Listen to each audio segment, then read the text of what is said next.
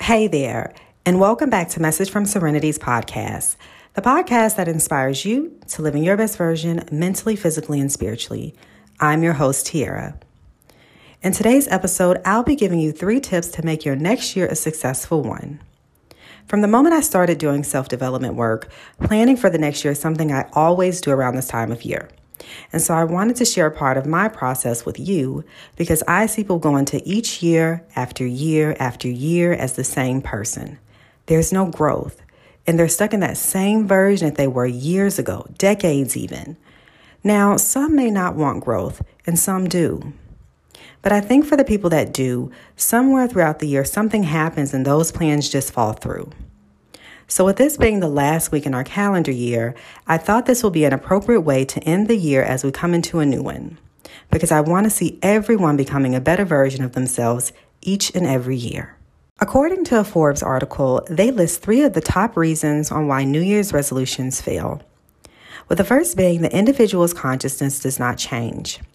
In other words, people say they want to make a change, but they don't change their mindset, and so their behavior stays the same. The second reason is because people don't create a type of accountability structure that will keep them in check to actually make the goal. And the third reason is, simply fear of changing. And so I think for most people that want to change, these are the kinds of road blockages they hit simply because they didn't incorporate it into their resolution.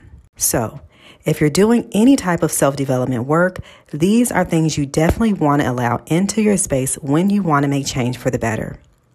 So let me share with you 3 things that you can do to make some of your New Year's resolutions a successful one. Number 1, self-reflection. In order to go into that next best version, you have to take an inventory of yourself through self-reflection. When self-reflecting, you take that time to actually look at who you are and see what you'd like to improve about yourself.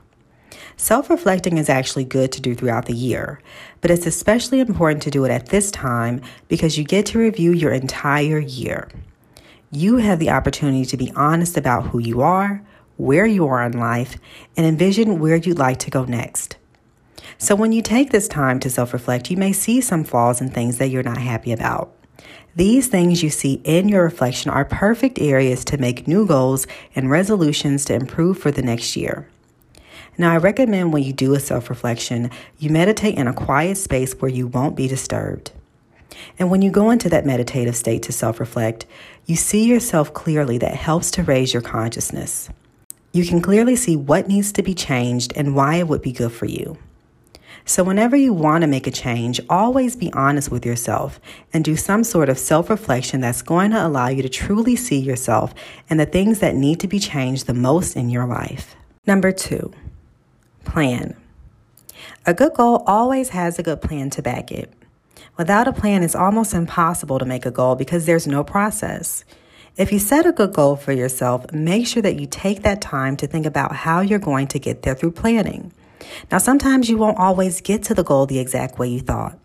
During the year, life will happen where plans may have to take a detour, but that doesn't mean to get discouraged and give up.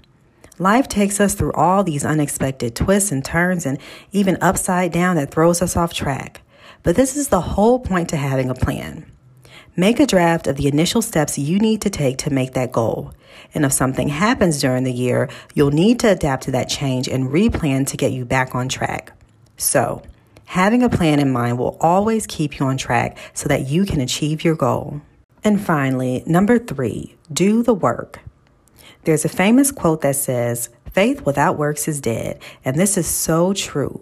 We can have an idea and believe in it, but unless we actually put in the work to get to that goal, there's no way it's going to happen for us. This ties back into the second step when planning. You have to follow through and do what's required to get you there. Now, because this is a change, more than likely it's going to put you out of your comfort zone because this is something new for you. But you have to change your behaviors and habits to get to that goal. So this is often one of the most difficult steps to getting to the resolution because it may be uncomfortable when making change. Sometimes you're going to want to go back where you're comfortable, but you have to be consistent with the change. If you do happen to find yourself backsliding, it's okay. No one is perfect and change takes time.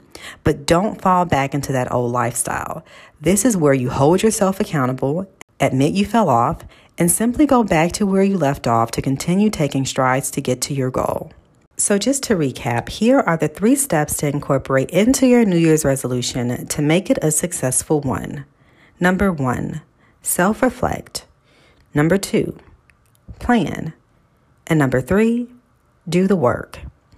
So I challenge you this week, if you haven't developed a plan on how you're going to achieve your New Year's resolution, incorporate these steps in the process as you go into that next best version of yourself. Thanks for listening.